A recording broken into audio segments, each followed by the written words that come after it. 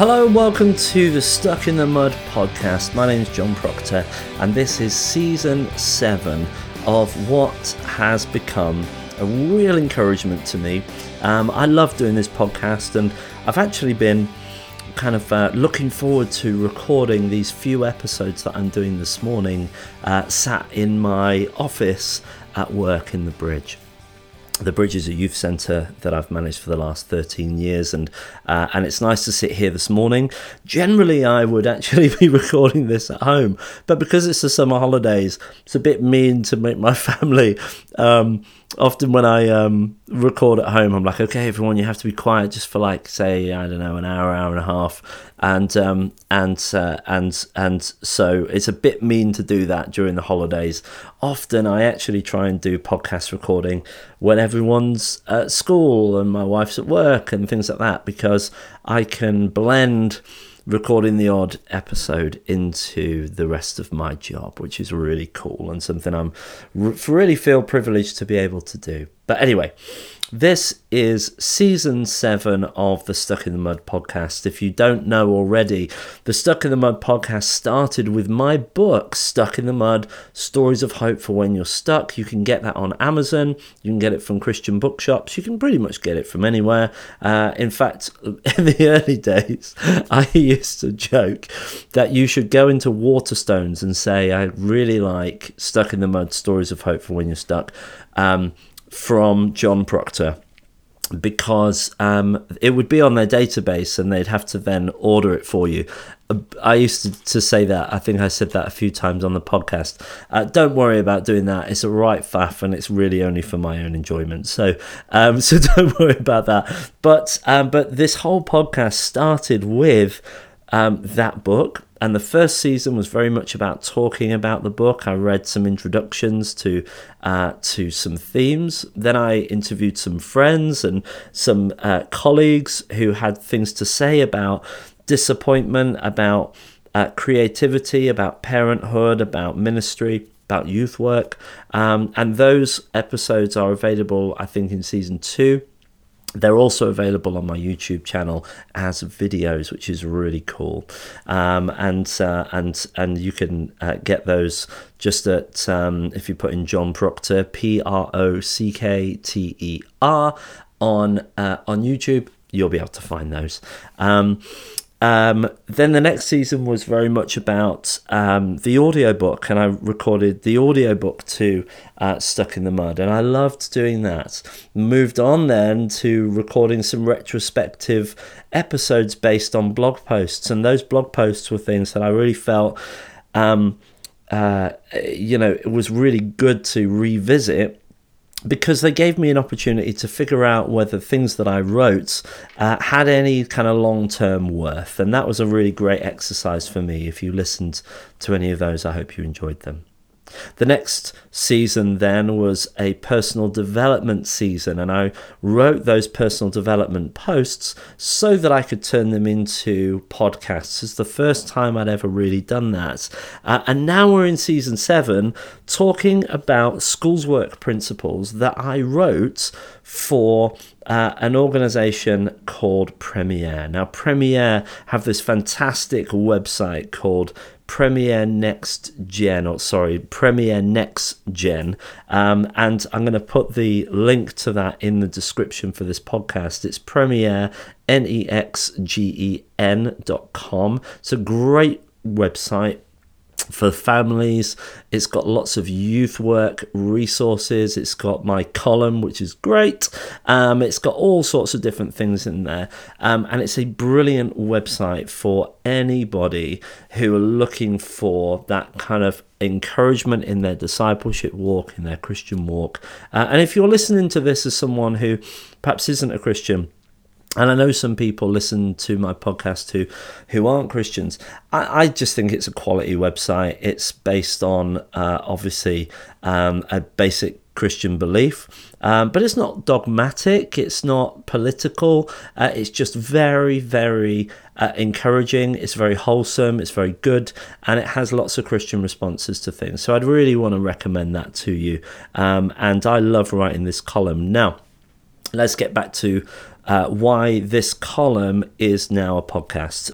And what I really wanted to do was take those columns and give them a bit of an airing on my podcast so that I could talk a little bit about these principles. Often I think that I write in the same way that I speak, and so they're quite nice for me to read out. And I think there's always, I don't know if this is true of you listening to this, but there's always somebody who would listen to something rather than read it. And so although I wrote these for Premiere, and so it's not appropriate for me to repost them as text, I thought it would be really good to just read them and to perhaps give some extra commentary and to give some context and to signpost you to the Premiere website, which is something I would recommend anybody do. So here we go. This is season 7, and this is entitled "You Should Run RE Conferences." Now, obviously, before I start reading this, if you're not a schools worker, then this whole thing might go over your head. But do you know what? Listening to it anyway. Get into it, see whether there's something encouraging for you. Maybe it'll just give you an insight into what I do for a living. Anyway, let's get on with it. You should run RE conferences. And this is a bit of a deep dive into schools work, but it's something that I really love.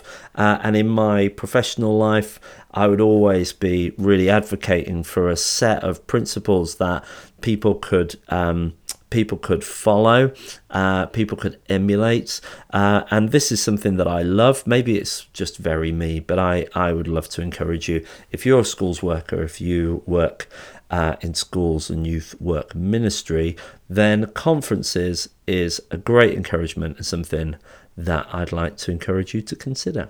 So here we go. You should run RE conferences.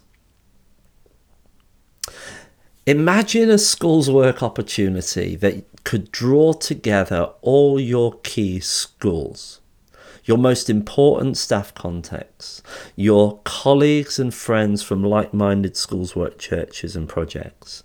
What if that opportunity could also get the attention of your local SACRE and the press, and also serve to enhance your evangelistic mission with young people? If that sounds like exciting news, can I please encourage you to consider running into school philosophy and ethics RE conferences? Meaningful strategic relationships. As I write this column, I'm acutely aware of the current shortage of youth and schools workers in the country. When I speak to organisations about recruitment and filling available roles in localities, I hear a similar story from everywhere. The workers are few. As a result, some may read an article like this feeling as if I'm presenting a pipe dream. After all, how can we hope to achieve larger schools projects when we're struggling? Do stick with me though, because this shortage of workers makes conferences very strategic and maybe even more doable than ever. Some of you reading this will be working in large teams, running multiple programs and events paired with local evangelistic engagement. Of course, your experience may be as a lone worker, taking opportunities as the invitations come. Whatever your working experience, can I please encourage you to invest more of your resources in meaningful, strategic relationships? I want to encourage you that partners and friends in your area can and will enhance your impact. Finding those people and building your relationships really is the first step to running a successful schools work conference of the kind I described from the start. For me, this all begins with all your key contacts trusting you, your motivation and your future agenda. If you read nothing more from this column, please take that in and keep it as a foundational principle of everything you do. What's the current value of conferences? That's the title of this next section. In May 2021, Ofsted released a research paper on the current state of RE provision. which you can read from the Religious Education Review series on the Ofsted website. There are, of course, many takeaways from the report, but two of the most striking elements for me were the emphasis on the following.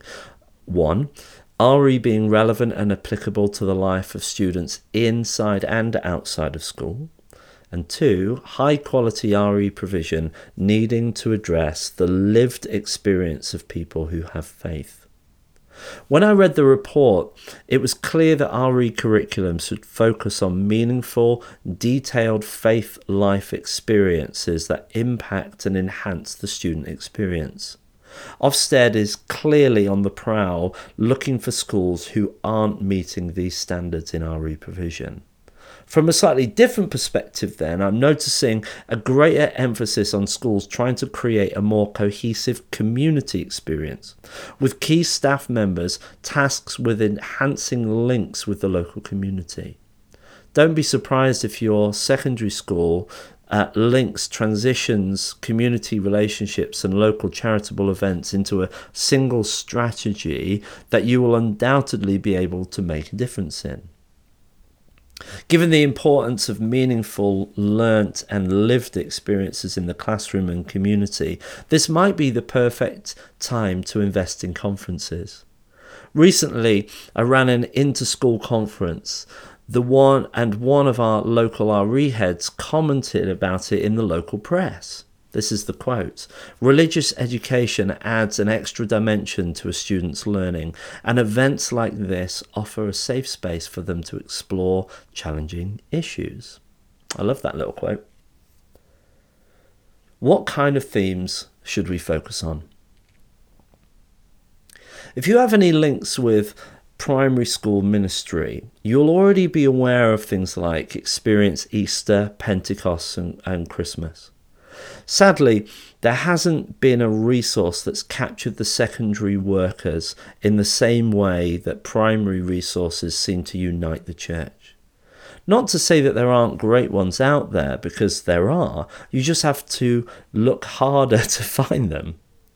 The best conference experience I think I ever had was using the Youthscape Rage, Despair and Hope material with Lat Blaylock teaching.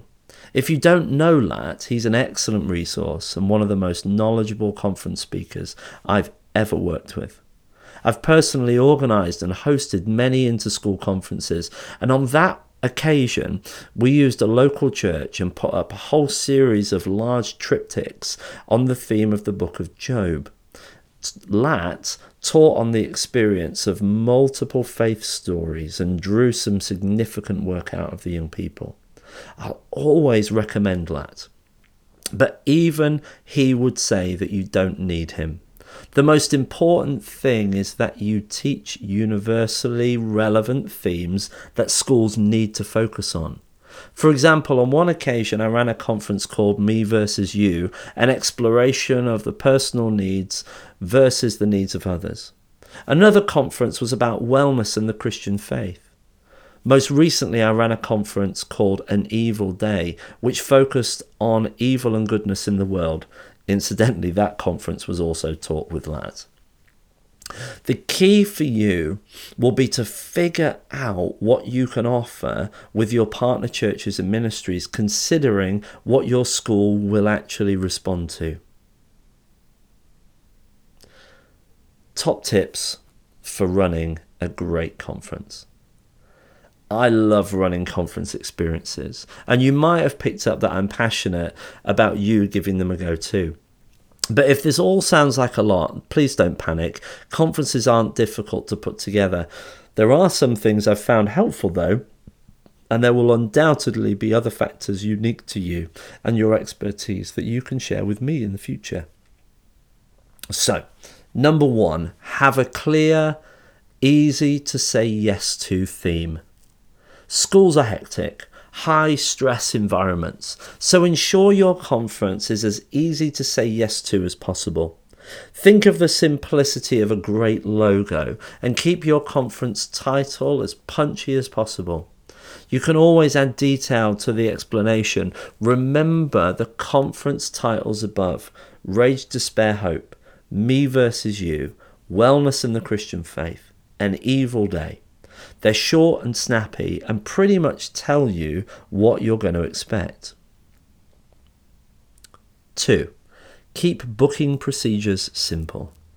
You may not realise that when a staff member goes on a trip, they have to request permission, write a proposal, fill in a risk assessment, send letters home.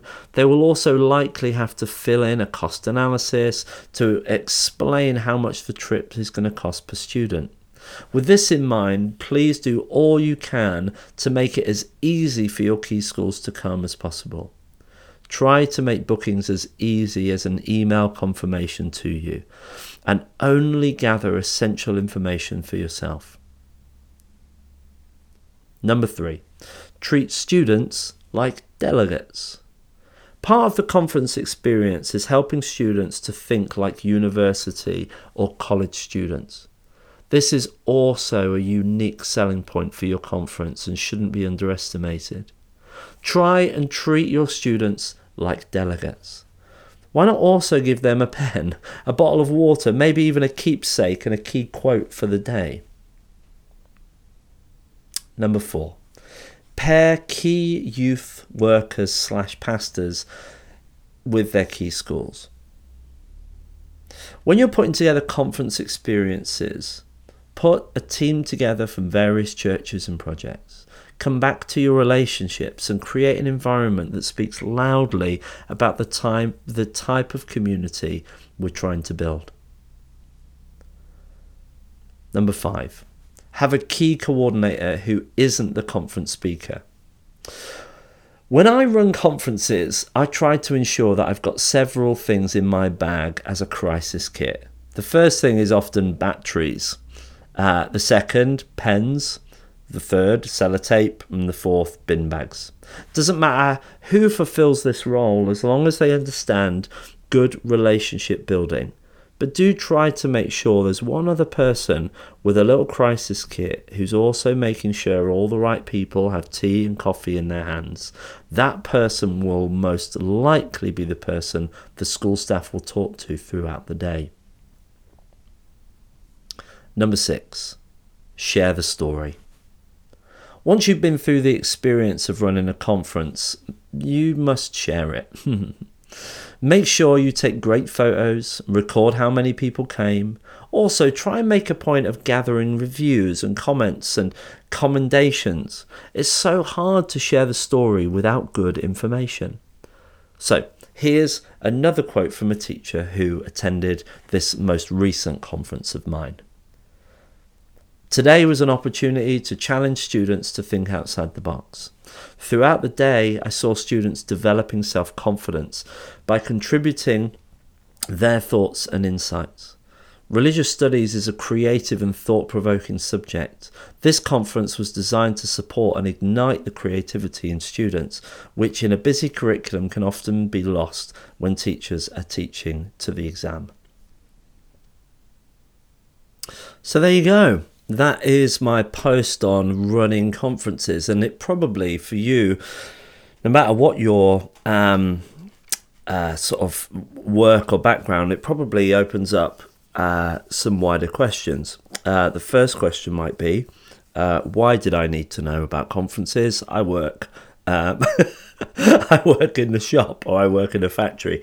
But for those of you who are working in schools and youth ministry, I hope that that's been an encouragement to you, and I'm certain that the questions that would have been raised for you in this particular episode will be far more to do with whether what I'm talking about is doable. Let me just come back to the key points here, and that is about relationship, because everything that you do in youth and schools ministry is connected with the rest of the young people's lives.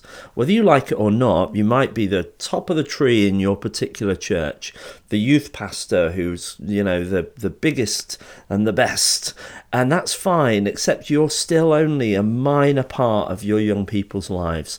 You're perhaps making an impact on about 5%, maybe 10% of their entire lives.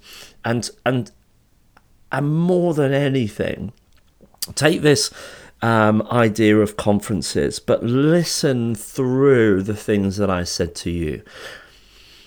Connection with the school, connection with other members of staff in other schools, connection with other practitioners in the area, connection with conference speakers, connection in so many different ways. You are, as an individual, in a really good position, probably one of the best positions, to open up relational boundaries, because you don't work for an institution that has to keep within its own four walls. There's no reason why, for example, your church couldn't be a hub for relationships around the entire region. You should be valuing those things. Now, an individual school does work within its own four walls. Yes, they may value and need to value their community, and really that's a big deal, but they'll do that all on their own terms.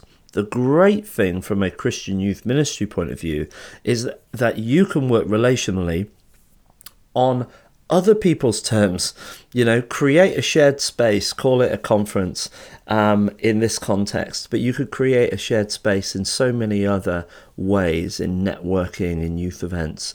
These relational principles are foundational in everything that you do. And I really want to encourage you to embrace that. Forget the rest, embrace that. So I hope you're doing really well. If you're listening to this summer, I hope that you're really enjoying your summer, and I really hope to see you soon. Thanks so much.